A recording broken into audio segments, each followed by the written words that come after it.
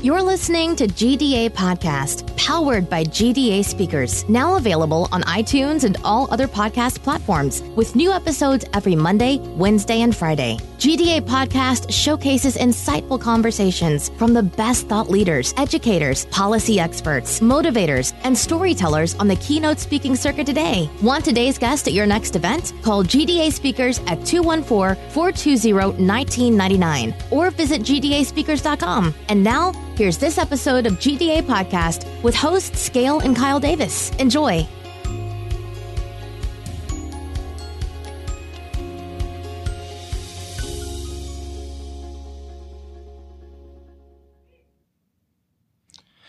Okay, with us today on GDA Podcast is the man, the myth, the legend, and this is part 2 because we messed up the audio, and by we, I mean me. So with that being said, Kyle Maynard, welcome to GDA Podcast. How are you? Hey, thanks, man. Thank you. No, I'm pumped for part 2. It's going to be even 10x better already. I can tell. It's going to be 10x better. The coffee is kicking in.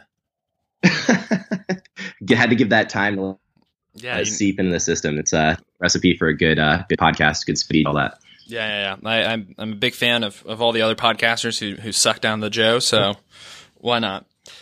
So,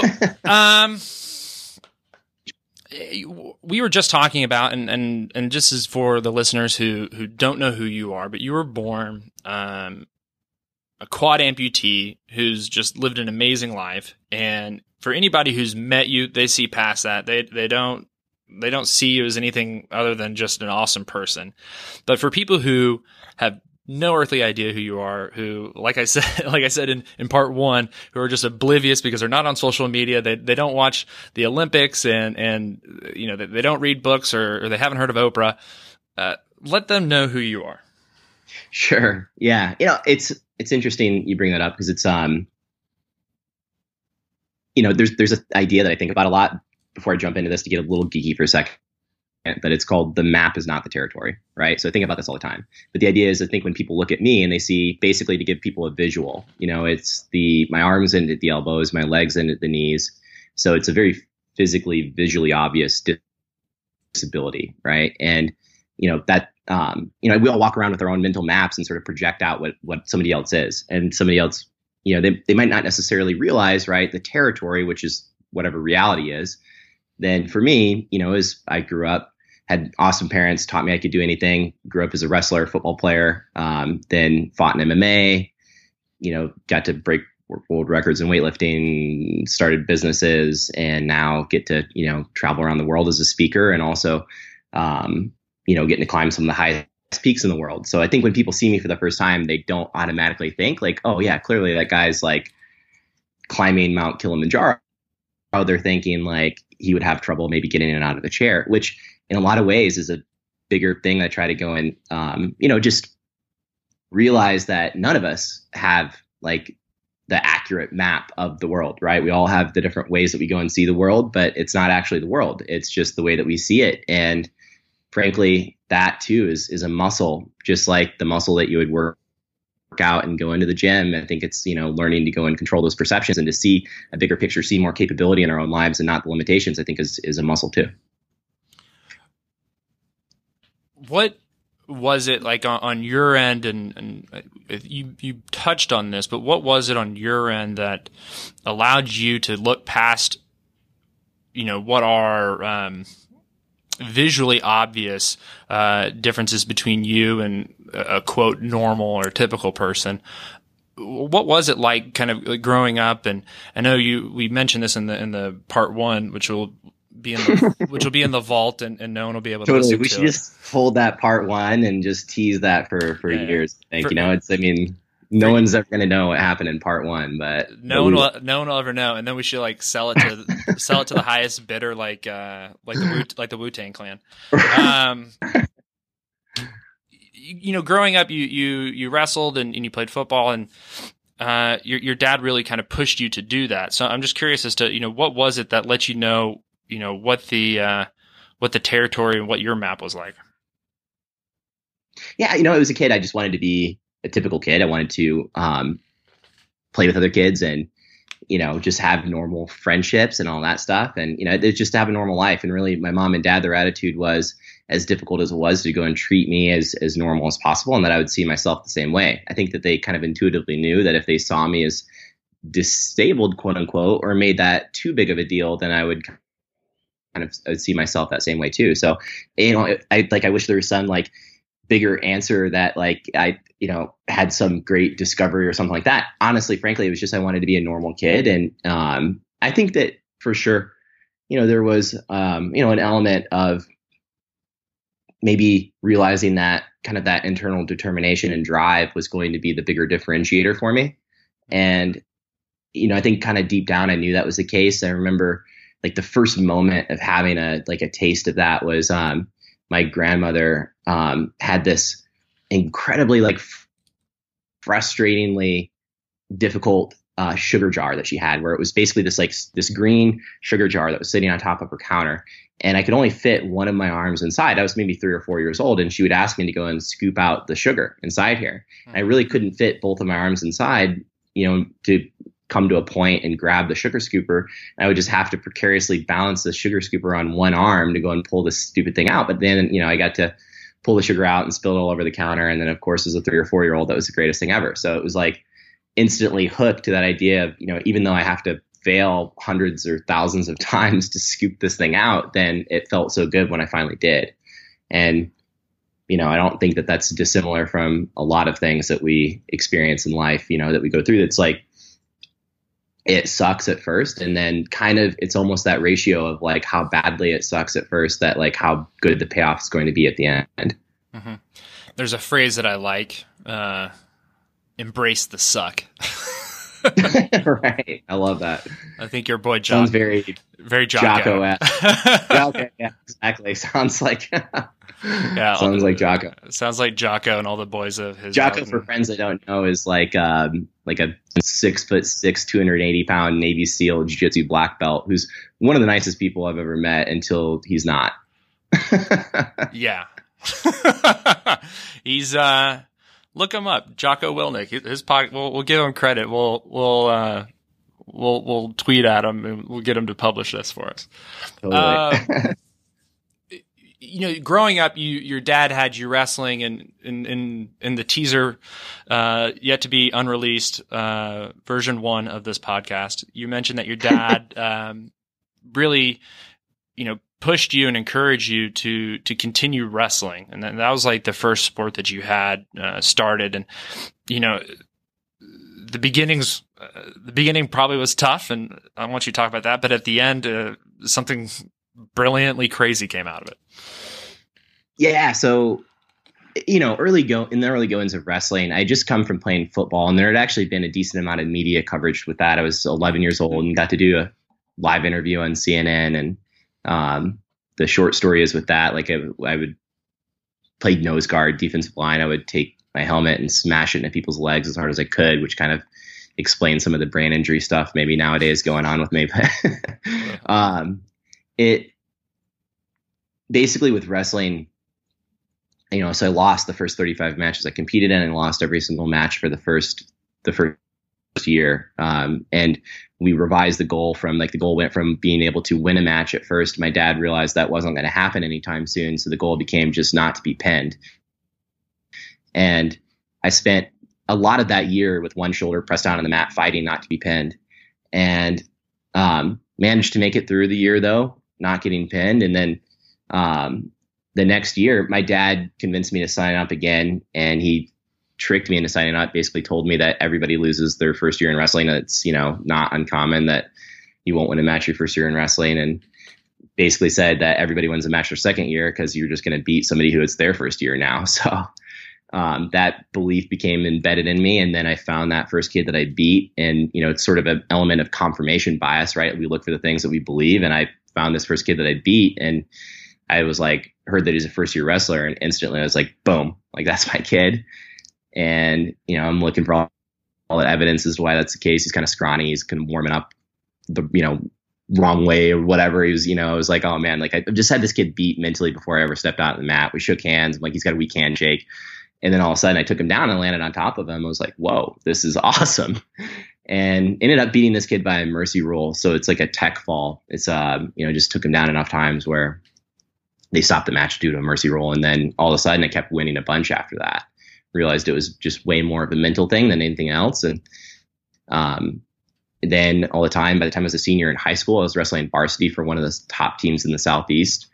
And it was an amazing experience. And, I beat a lot of state champions and state placers, many state placers in my home state of Georgia, beat the state champion of Alabama, the state champion in Louisiana, went to overtime with the state champ in Tennessee.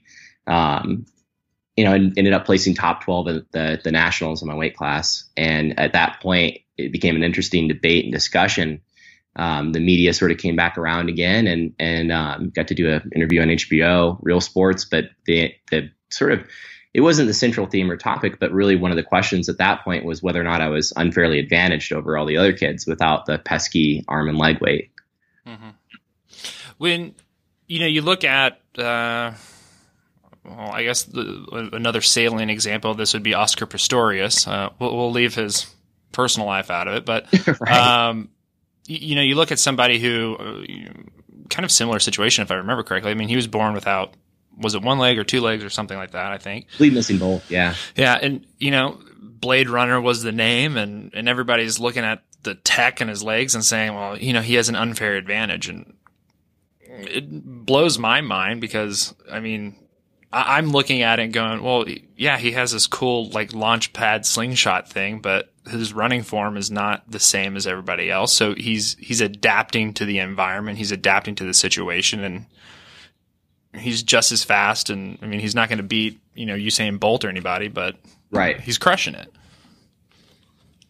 Yeah, no, there's it's an interesting debate too. And I actually see too that, I see both sides of it. I want to look at things as pragmatically as possible, right? And I think that, there's going to come a time, and it's already sort of here, but in the not too distant future, where many biological implants are actually significantly better than whatever you would have had genetically that you were born with, right? That it's not going to be too long, not to go like too futurist or whatever, but before you could have, your eyes or like a portion of your eye transplanted and have, binocular vision and, have some sort of like, Google Glasses as an implant or something like that, right? Like the world that we're living into is going to be very interesting in that regard. And I think that, in the world of prosthetics, it's also an interesting one. I also too, I totally see the valid point that people said of, when I was competing in wrestling or jiu-jitsu.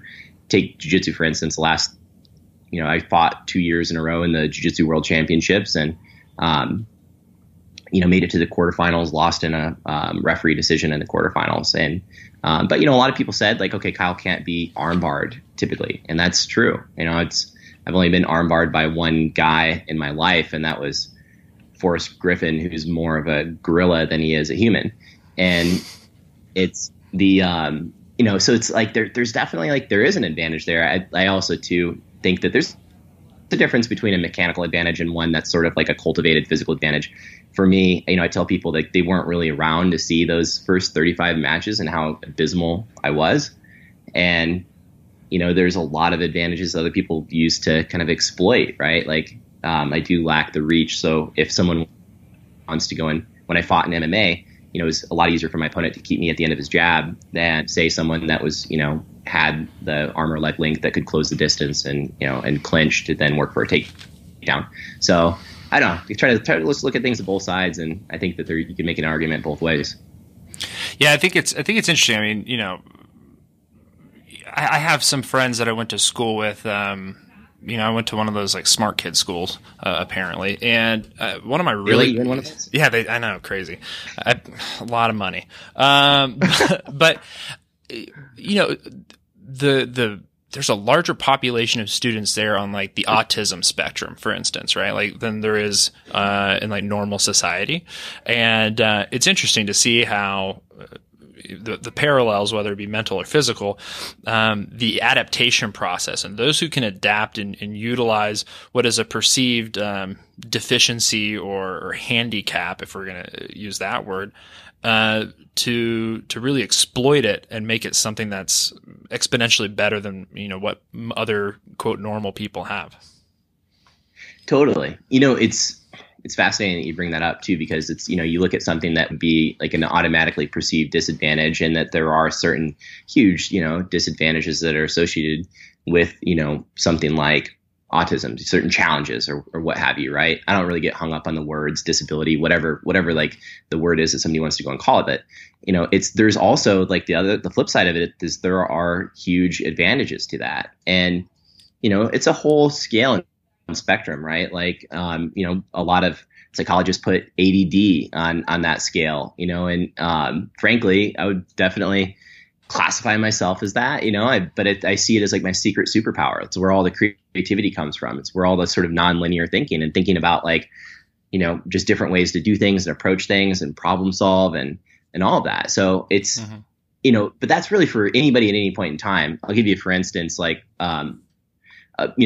probably like one of the main groups that I get to speak for is like the like financial services world. Mm-hmm. And, you've got two different types of financial advisors, right? When the market's going to go south, you've got the like financial advisor. And I think this is the typical sort of norm, maybe 90% or more, that, the market tanks and it's like the Chicken Little, like, oh man, the sky is falling, like the world's never going to be the same, blah, blah, blah, all this stuff. And they kind of get caught up in that victim mentality without remembering the fact that everybody is going through the same thing right now. And yes, your clients are pissed off at you, for reasons that are outside of your control. But right now there's more money in motion in, at like the bottom of the market in 2008 than there ever was in human history. So the smart financial advisors there would be able to go and seek those high value clients that, and could triple or quadruple their business by the time the market comes back in a couple of years, because they were focused on like, this is my advantage. This is a time to be able to grow, not focused on like the sort of like more victim mentality. I think it's, there's that saying, right, that like, the rich get richer in those moments, because I think it's those, like, it's just a mindset thing where it's like something goes wrong. Now, how can I like look for and see the advantage inside of this? I think that's an interesting point that you bring up, and especially when you're talking about like the audiences of, the people that you speak to and what you're trying to convey. I mean, you have the fight or flight kind of, fear responses that are just ingrained in all of us. And unless you've been through the crucible before, more often than not, you're going to try to run away from something that's rather challenging versus, finding the opportunity and fighting through it. Totally. And that's a natural response, right? So one of my best friends, like Jeff, like one of my like two closest friends, like in business partner now, speaking of ADD, we're starting a Brazilian swimwear company together, so we've got banana hammocks that going on too. He's getting out of the Navy, coming up in just a couple of months. But through him, I've gotten to be very close to like that, like the Navy SEAL community, which has been amazing. I think it's kind of a very fascinating like group of people that have, sort of been able to study the mindset of, just like resilience and overcoming. And, they're arguably the most elite special forces group in the world. And that takes a special mindset.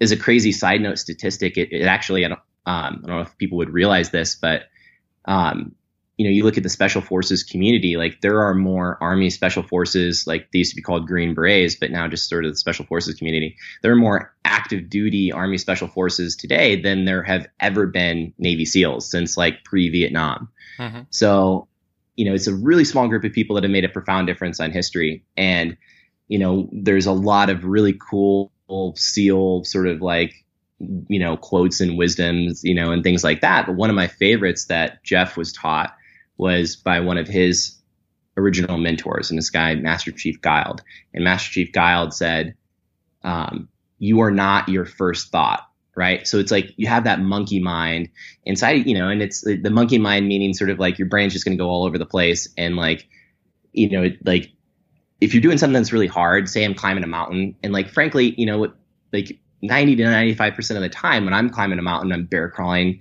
down in the dirt. I've got some custom adapted shoes, but literally started climbing with like bath towels wrapped around my arms and my feet, duct taped on. And I'm staring at the rock, staring at the dirt, staring at the ice, whatever terrain I'm on, and become very familiar with that. It's not the most breathtaking view in the world. And I'm thinking in my head a lot of the time, like, man, this sucks. Like, what am I doing here? And, I think it's not dissimilar from a lot of people that have that sort of mindset of like, just like what, like if you're doing something that's difficult, you're doing something that's challenging, like you want to go and quit and you want to give up, but you are not that first thought. So you are way more your second thought, the third thought, the fourth thought, like you are the thoughts about that thought. So you might have that impulsive thought that's like, whoa, that's a crazy thought. Like, no, I'm not going to go and quit. Like, it's just like it's like then that thought about the thought, I think, is a trainable, learnable skill. And, and that kind of fits in that no excuses kind of vein, because it's like at that point, like we can't control that first thought. It's an impulse and it's never going to be able to be controlled. But, developing that mental lasso, so to speak, stole that from my buddy Mario. But like, it's like literally like the thought goes out there and you got to like throw that lasso out to go and like grab hold of it and reel it back in. I think it's a big part of what allows someone to be more mindful, to be more resourceful in those more challenging moments. When you're talking about this mindful and intention filled way of navigating life, being reactionary versus contemplative, the default is just react and go. And sometimes maybe that's the best decision, but more often than not, having the ability to contemplate on things and to really, think things through, can yield, better results. So I'm wondering if, while you're bear climbing, up a mountain and you don't, really have the opportunity to take in the views because you're just focused on, putting, the next foot forward, so to speak. Is it for you better when you come up and say, this is everything that I've accomplished because I was grinding it versus, taking that breath and stopping and just looking around? It's an interesting question. I guess the short answer is I don't really know, because I don't really have the other perspective. But I think about that sometimes, and it's not like I'm not a complete like just total like masochist that like I can only do things that are terrible. I mean, I definitely enjoy. Come on, we're trying to build this myth. We're trying to build this myth up, man. We're trying to build the myth up. Right, totally. Okay, yeah, totally. I only do things that are super painful and not fun at all. Never have binged on Netflix or anything like that. No. But the no, so it's like, I think an easier example maybe that people could go and relate to would be, any type of like physical exertion or activity. It's like if you go into the gym and you have a day where you're like, oh, I'm going to do like a set of this and like spend 5 minutes on my phone, and then like I'm going to do a set of that and like 5 minutes on my phone, and then like, maybe I'll do one more thing and I'm going to do a couple crunches and then I leave. Mm-hmm. It's like, all right, you went to the gym, but was it really like going to the gym? Was it really like that satisfying? Or if like you go there and you have that intention and you work hard and you push yourself and you sweat and you physically exert yourself and you minimize like the time texting in between sets, then at that point, like what's going to be more fulfilling when you walk out of it? Like in that moment, it's definitely a lot easier to just walk into the gym and kind of, take 5-10 minutes in between sets and talk to people and blah, blah, blah. But like, it's when you leave, I think that like at that point you can walk out of the gym knowing that like you went in and you busted it. Right. It's one of the stories that comes to mind for me was like the first thing I ever climbed was a little 900-foot peak called Stone Mountain in Atlanta, Georgia. And Stone Mountain, it's so random. but it's like this large protruding granite face, and it's the largest like continuous granite piece in the world, to get a little geeky on the geology. But Stone Mountain, there's this tram that would go and take you to the top. And so growing up in Atlanta, we used to do that all the time. And we'd take the tram to the top, you'd get off the tram, and we'd take a photo, and we'd look at Atlanta and say like, oh, it's, so pretty. And, you get off the tram, and then 6 months later, when a new group of relatives or friends would come into town, then we'd go there, we'd go to the top of Stone Mountain, we'd take a picture and then go back. So I'd been to the top of Stone Mountain maybe a baker's dozen times. And it wasn't my favorite place to go, because I was just like kind of over it. Like, it just kind of, you stand in line to go take this tram and see the same view, and then you leave. And then the opportunity came up to do a CrossFit competition in 2010. And I signed up 24 hours before. I decided to the first workout and event they announced was you have to do 1,000-meter row on a rowing machine, and then sprint up Stone Mountain and do the hiking trail. So everybody else did the sprint in maybe 25 or so, 30 minutes. And it took me an hour and 47 minutes. I tore all the skin off the ends of my arms, used these leather welding sleeves to try to protect my skin, realized that was a bad idea because the leather was a decent amount tougher than my skin. And got to the top. And after that, it was just breathtakingly beautiful. It was, at that moment, maybe like one of like I took an hour and 47 minute block of time in my life, it was the worst physical exertion that I ever experienced. But I got to the top of the mountain that night, and I looked and I saw a completely different view of Atlanta that I'd ever seen before. And I think it was only because of that exertion. I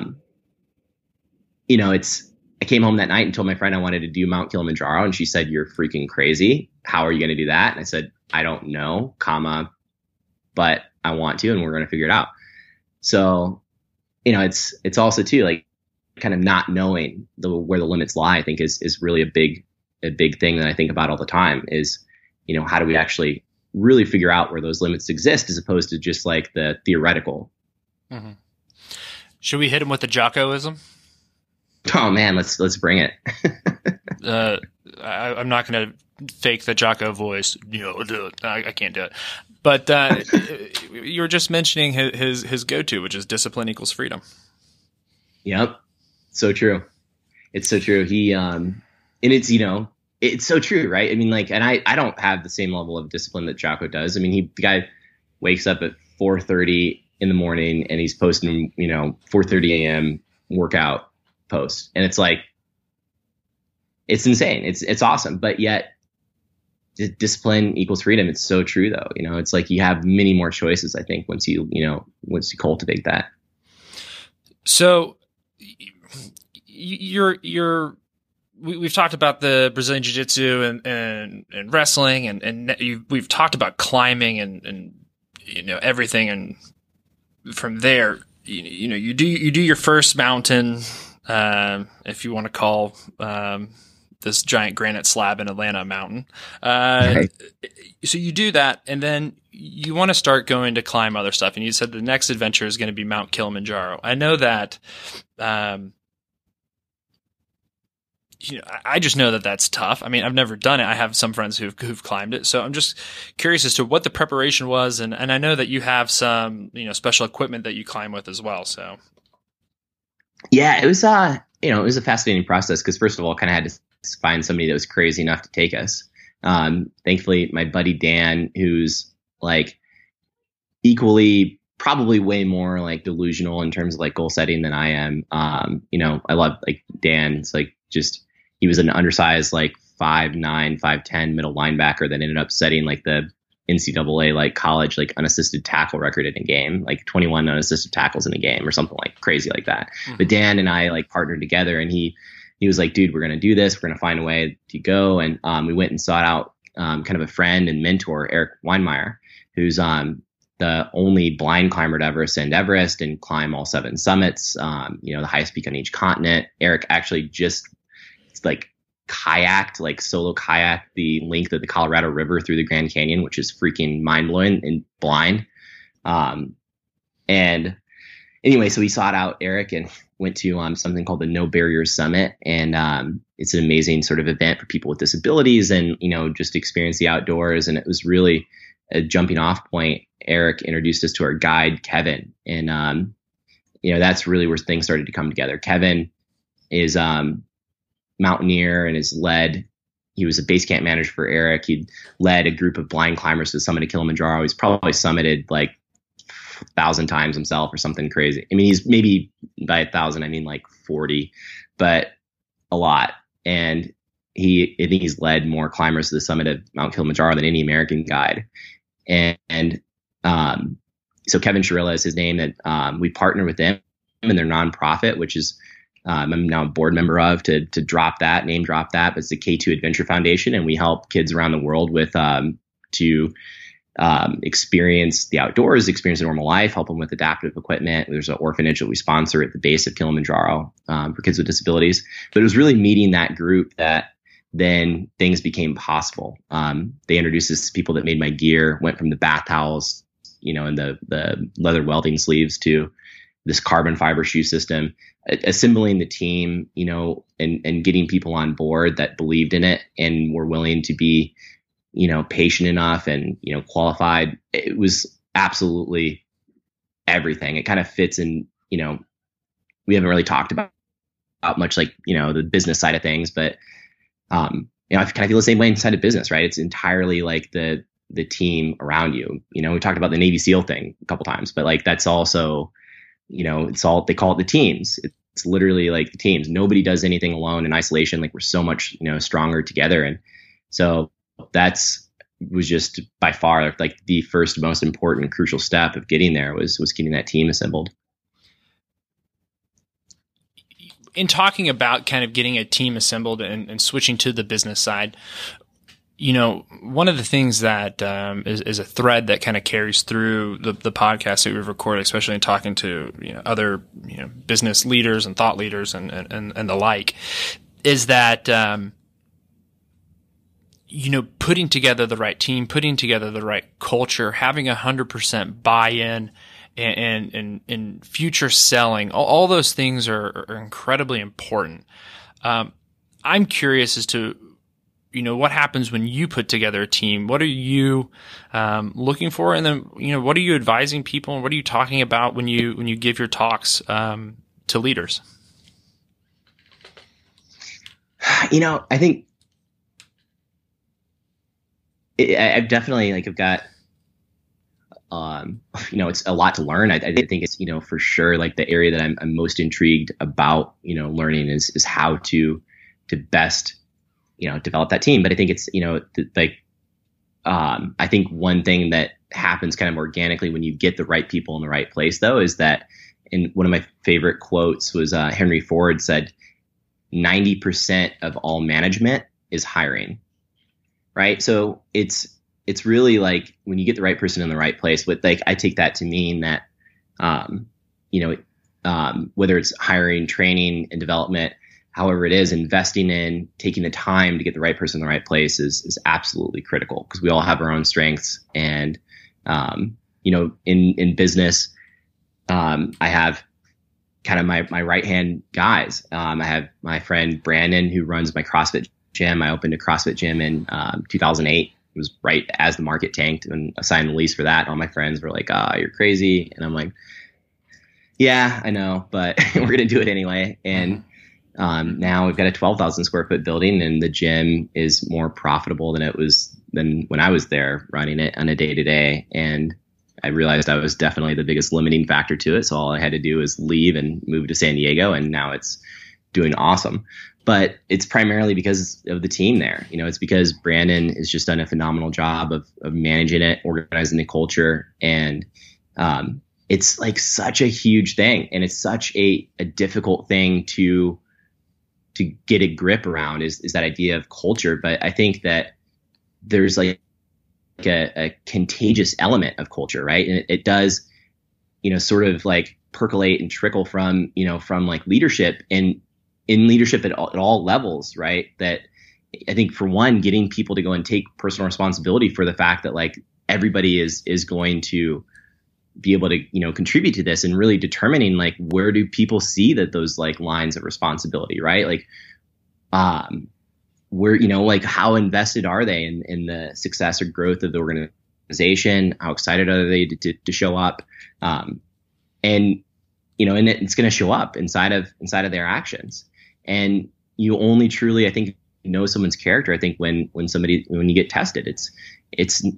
You don't see that true character when things are going good, when they're easy, when they're fine. And, you find that true character when people are really brought to their knees and dealt with, an extreme challenge. And it doesn't have to be, I know we've got kind of a mutual friend in Nando Parado, and, the ultimate survival story in the world. And Nando, crashed in the Andes Mountains, and, it was the rugby team that then, survived in the Andes for 60 days and then hiked out. And Nando and another gentleman, hiked out for 12 days after that. I mean, it's the most amazing story, but we just don't know what we have inside of us until we are tested and, have to to deal with something. And that's where I guess I would start is kind of in an interview process, looking at okay, what kind of level of responsibility does somebody take for their life and, their level of investment in this, but also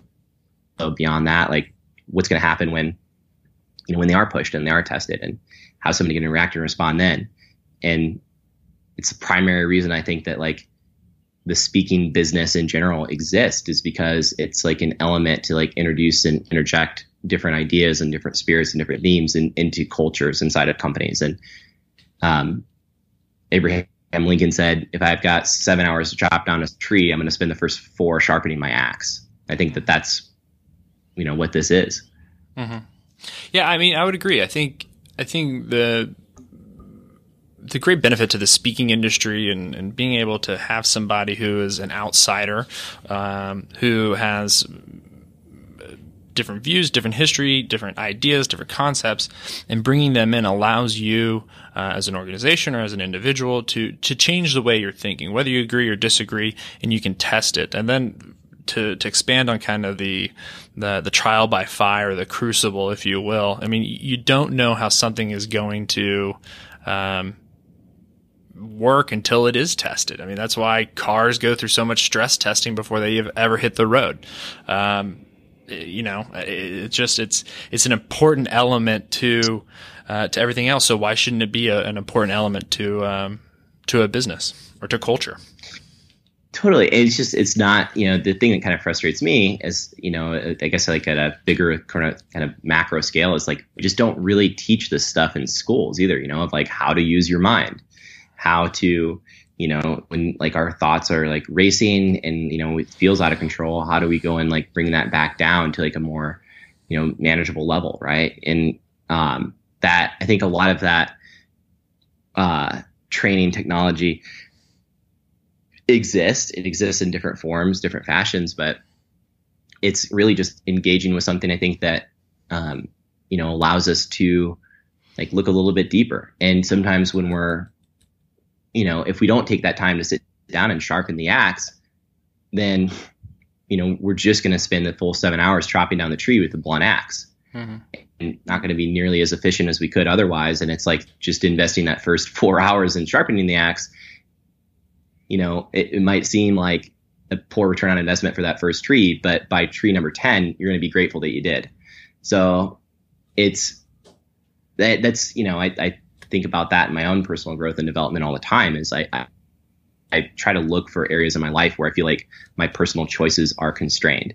And if there's a constraint in those choices, then that means that effectively there's, I can look at it as a potential area for growth. And not saying that I want to go and be open to all the different possibilities that might exist with something, but I can look at that as a possibility to go and look at and see, why is it that I'm constrained in the way that I feel about this? And as literally having a conversation, with my girlfriend this morning about that, certain areas of my business where I currently have kind of felt constrained, and it's I want to go and get to the root of it and see, what is it that's really going on there? And I feel like that is an element of sort of sharpening the axe and then having the tools to then be able to do something about it. Yeah. So one of the things that I'm now thinking of, and I want to bring it back to, especially when you were talking about the wrestling and how your first season out, you lost or you failed 35 times. And I think what's a big trend in my background in the startup world and everything else is learning to fail and failing fast, and then learning from your failures so that you can improve upon something. And I think, kind of what you were just hinting at, there was when you're figuring out what's constraining you or what you've done and in your failures, is how do you learn from that? How do you bounce back, and how do you pivot it into something else? Yeah, I think a huge part of failure has a lot to do with the expectation. So sometimes, if we have that expectation that we should be good at something right away, then frankly, it's just a crappy expectation that we need to go and re-examine and do away with. And, so I almost I think through the different failures in my life, I've learned now to expect to be really bad at something when I first start, which allows me the patience to be able to then figure it out. And I'm not saying I've got that mastered by any means. I mean, it's, there's a long way to go, but a lot of my life has kind of been forced to deal with that, right? The wrestling example of losing the first 35 matches in a row is one of the bigger ones for sure. Cause I felt like getting my butt kicked by other guys, but in a general life sense, being born as a quad amputee, feeling very different, sort of separated from other kids at times, not all the time, but definitely elements of it. There were nights where I would cry myself to sleep and wish and dream and pray that I'd wake up and just have arms and legs. Mm-hmm. Now, there's nothing in the world that you could give me that would make me go back and live life in a different way in that sense. I think it's the greatest gift I've ever been given. In wrestling, obviously, it turned out to be a lot better. Ended up, one of the top wrestlers in my weight class in the nation. But even an example of putting on my socks. First my mom and dad would encourage me to go and do most things on my own, but there were some things that was just easier for them to help with. So, putting on a pair of socks took 45 minutes the first time I did it. And I used a paper clip that I reshaped in my mouth to go and form a fishing hook and, use that to put on my socks for the first time. Thankfully, it doesn't take me 45 minutes to put on my socks anymore. Now it takes maybe 20, 30 seconds. But, I don't have to use a paper clip anymore. Just use my arms to go and pull the sock on. But, it's that initial period that I knew would be really tough. So, fast forward to present day, I think we got into this a little bit in part one to kind of continue teasing that. But it was people have asked me, okay, what's the next mountain you're climbing? And I tell them photography or videography, because I want to just have an interest in doing that. I think that the world's moving in this digital direction, and those, photography and videography provide many different ways to go and share that my story or other things more artistically in that regard.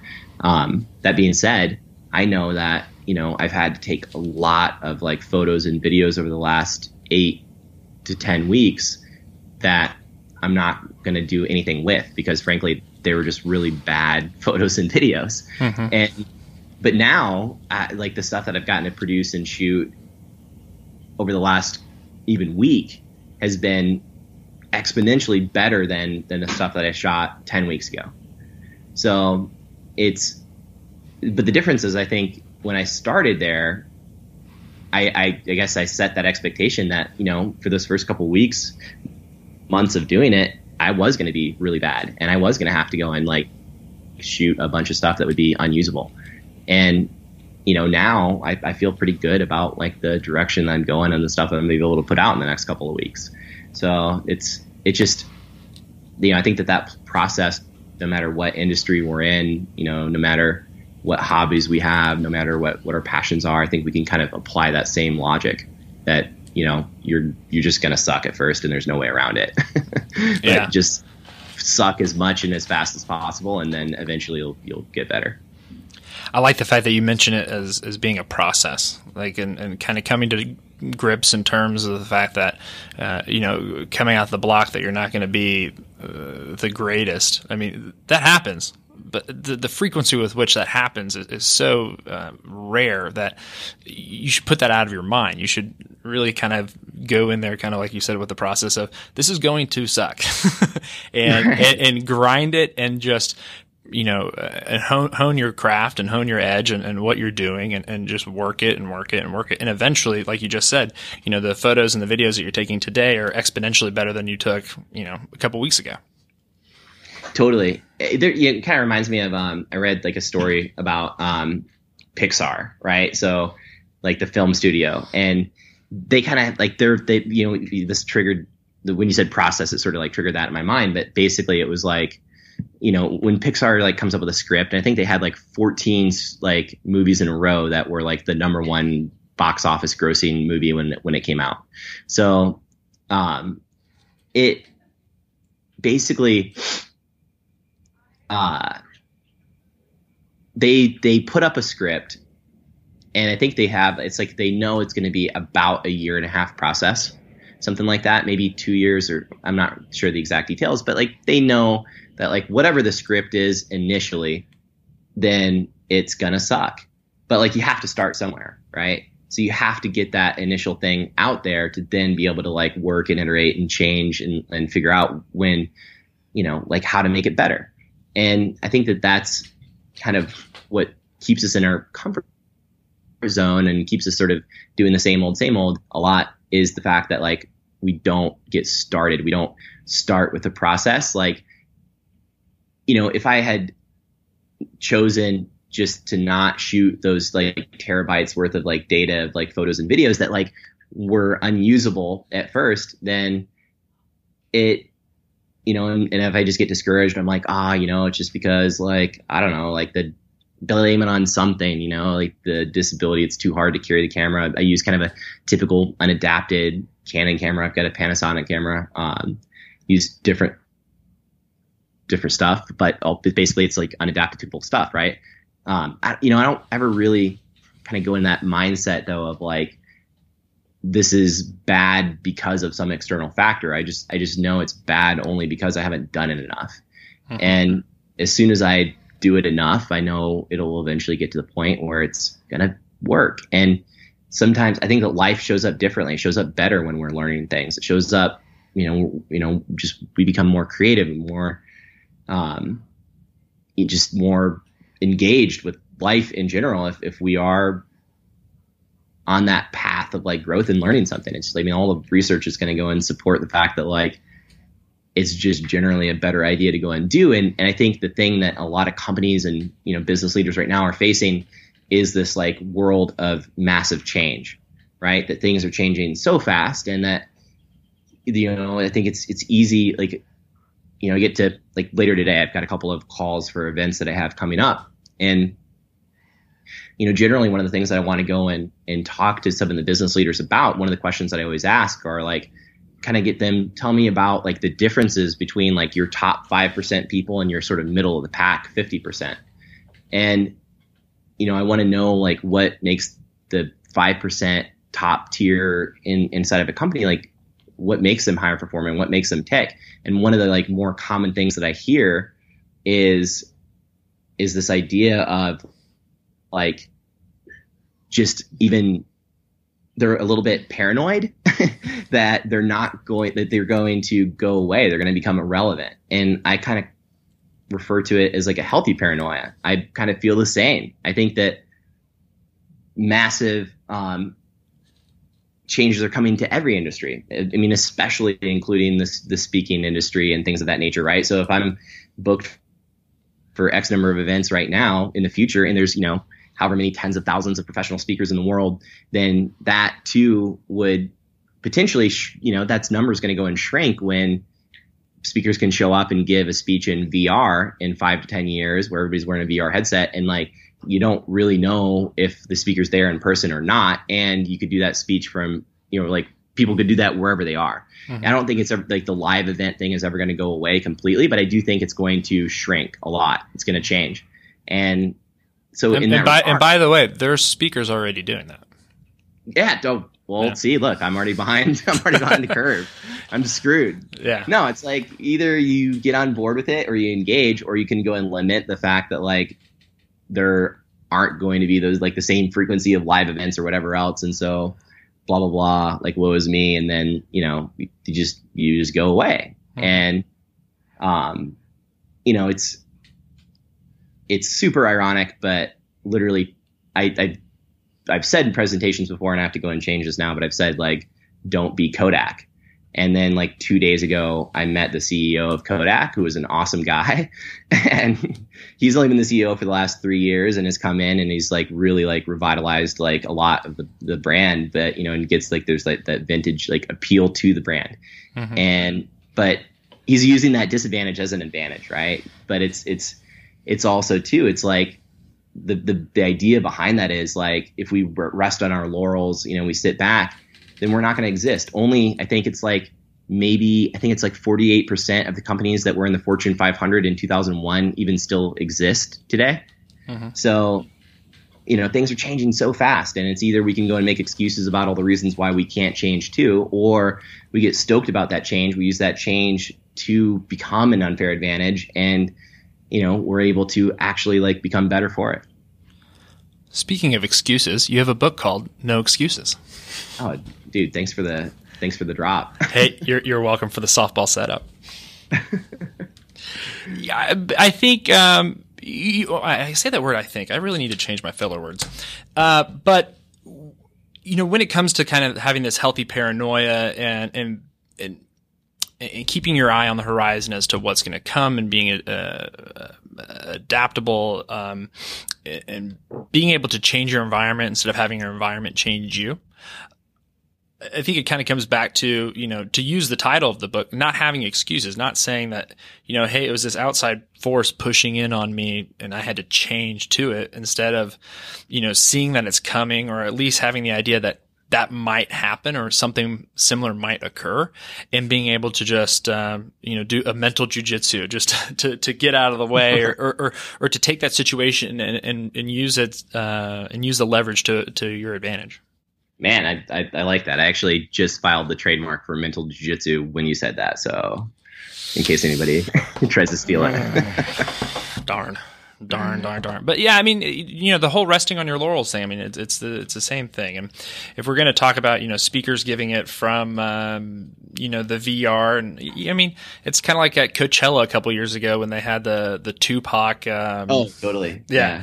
But as great as that is to have somebody come on stage, whether it be a robot or, a VR, you don't know if Mark Zuckerberg's in the audience or not, having that ability to be able to then connect with somebody like yourself and having that, that offhand, off the cuff conversation, that little sidebar, 5 minutes, over here, really, it changes the entire dynamic. And I think, having somebody like yourself, and I mentioned this too, which is, for most people in your situation and having your story, their story would stop. It would be, I was born, no arms, no legs. This is my story. Or, I went and became, this amazing wrestler, but that's my story.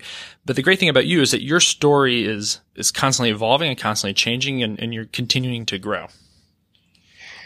It's mostly just because my nightmare would be to tell the same story for like 30 years in a row. I feel like that would just be crazy to know. I mean, I kind of jest, and I appreciate you saying that. I mean, it's, I think that I want to have, we're both kind of mutual fans of Tim Ferriss. And, one of the things that I've gotten to learn from Tim was the idea of having like a diversified portfolio in your life. And, if you, so I just want to have, a number of different things going on, right? Like I have things like in my work, I have things in, my hobbies and relationships and family and travel. And, there's a number of different things going on.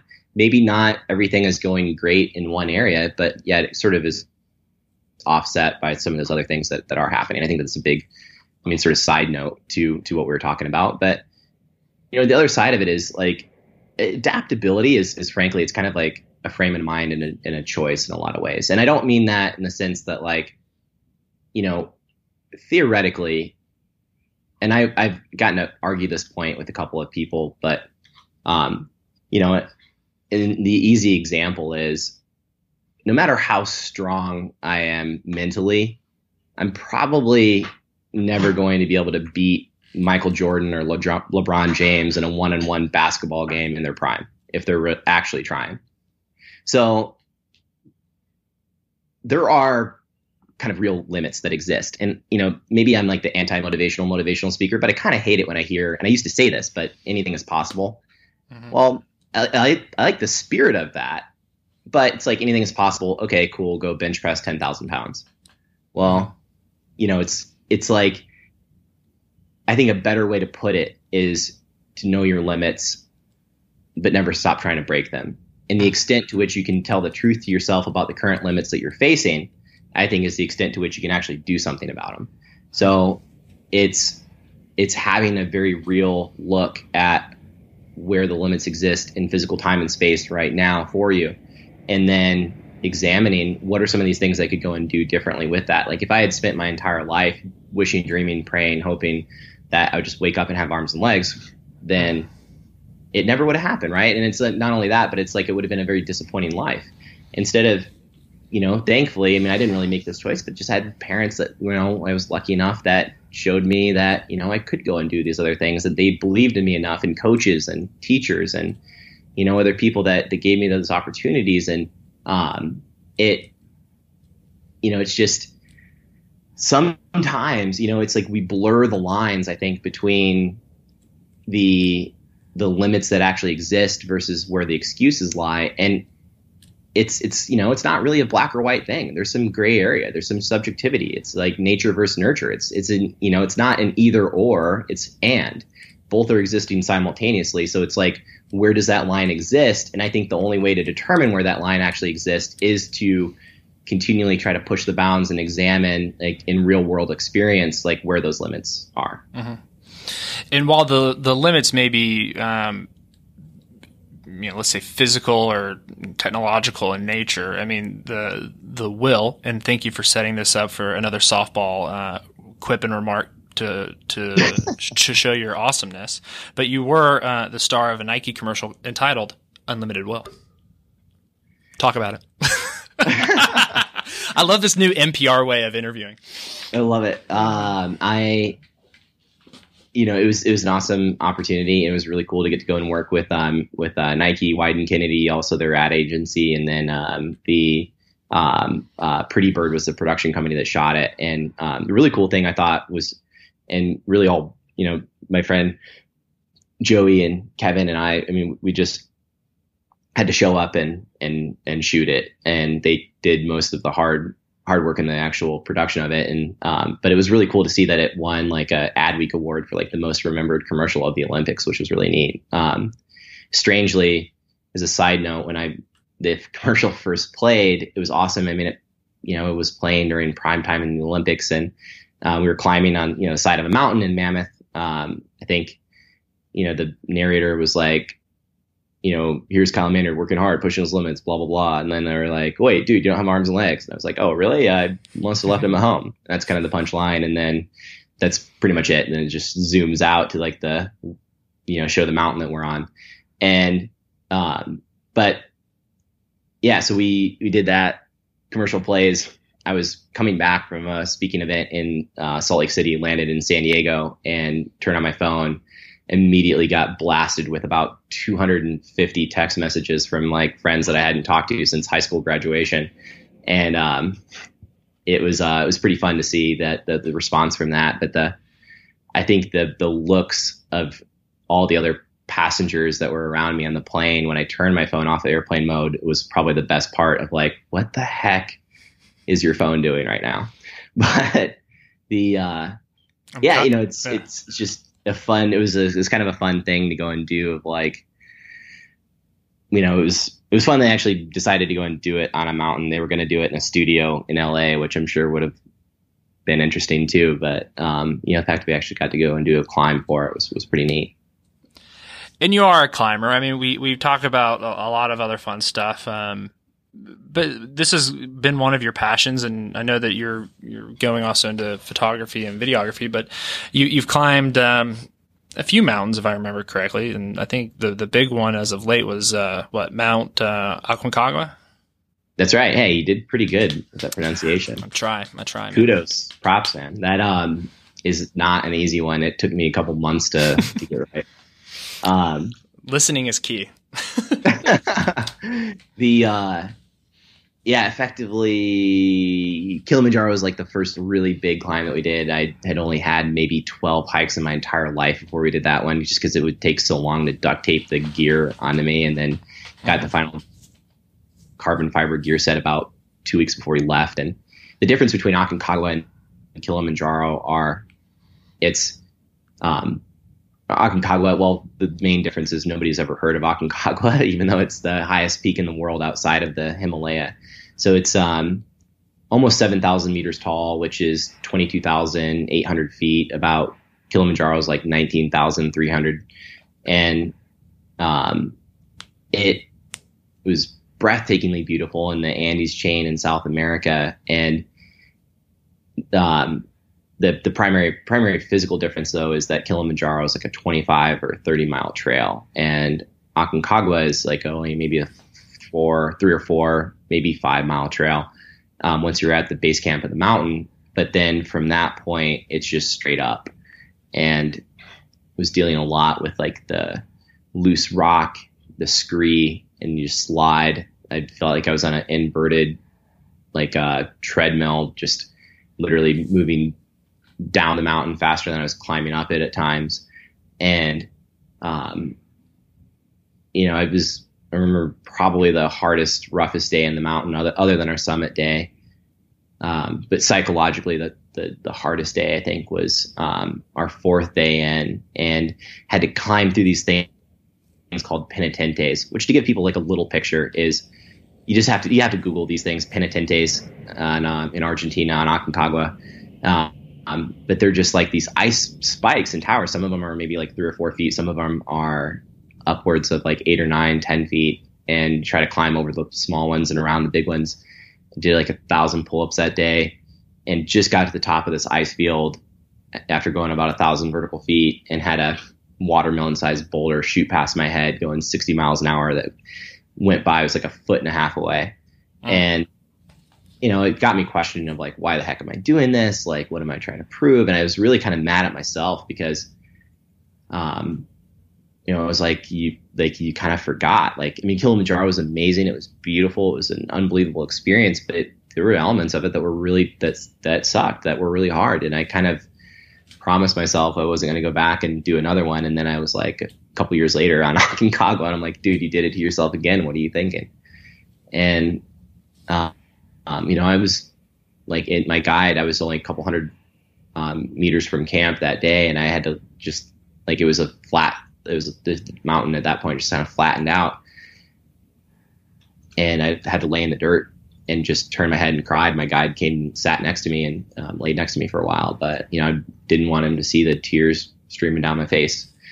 And it was at that moment, though, that it was a pretty big gut check to continue to move forward, because that was the last day that I could have paid extra to opt to take a helicopter out. But I was thinking, maybe I should, because it, was like, maybe I shouldn't be here, but decided not to. And, really Aconcagua for me was a bigger awakener. And I had just lost my grandmother, who was everything to me, growing up, and had mentioned that sugar jar, and she was the one that taught me to reach out and shake people's hands, and just tell people. She said, when people hear your voice, they see your face, they shake your hand, the disability will fade away. She was the most amazing grandma ever. And when she passed, it really set me on this sort of path and a search of like, what is my life about? But a big realization was like, look, do this, you can tough it out, and not dead, can't quit. One of the mantras that my friend Richard Makowitz would always say. And, it was like, I would just keep that in my head. Just not dead, can't quit, not dead, can't quit. And then, by being there, it allows me now to go and continue to bring Grandma Betty to so many other kids and adults around the world. And, even the Nike commercial that, was a consequence of getting to have that experience. So it's, not everybody wants to be a mountaineer, but I have a firm belief that everybody has a mountain or mountains in their life that they've wanted to take on, that maybe they put on the back burner. And my hope is that maybe some people that are listening to this now examine that and actually do something about it. You know, they book the ticket, they, you know, start the business, they, you know, buy the camera, they start shooting and using it, whatever it is that it is for them. I hope that, they do, because I think that, you know, once you sort of start on that journey, you know, cross whatever threshold you have to go on your path, and then that's like half the battle alone. It's just committing to that first step, and then it's, you know, the subsequent steps you commit to after that, I think, and then all of a sudden you're there. Mm-hmm.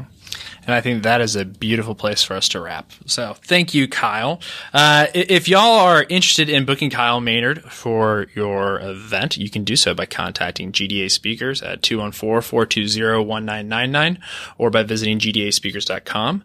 If you want to read today's transcript, buy Kyle's book, watch an awesome YouTube video from Nike, you can do so by going to gdapodcast.com.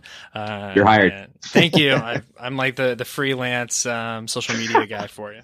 Joey's done for. No, I like Joey. Joey's great. Oh yeah, it's true. Yeah, I wouldn't be able to function without Joey. I'm like, would not fit in normal world. Joey, I say, is like the human who helps me as like the 8,000-year-old vampire like function in normal society. So, and by the way, I wanted Joey on this, but I guess he when I was talking to him prior to this, he had some. I guess he was just gonna be busy today. So yeah, I get something come up. But yeah. Part 3. That part could be, part 3. Yes, we're not even gonna talk about part 1 anymore. It's gonna be part 3. Right. Okay, Kyle. Awesome. Well, hey, dude, thank you so much, and I really appreciate talking to you today. Thanks, man. Appreciate you. Thanks for listening to this episode of GDA Podcast, powered by GDA Speakers. If you're interested in booking today's guest, visit GDA Speakers at gdaspeakers.com or call 214-420-1999. Visit gdapodcast.com and subscribe to our newsletter to stay up to date and be informed of new episodes, blog posts, and more. Be sure to follow GDA Podcast on Twitter and Instagram at GDA Podcast, as well as Facebook at facebook.com/GDA Podcast. Thanks again, and stay tuned for more from GDA Podcast and GDA Speakers.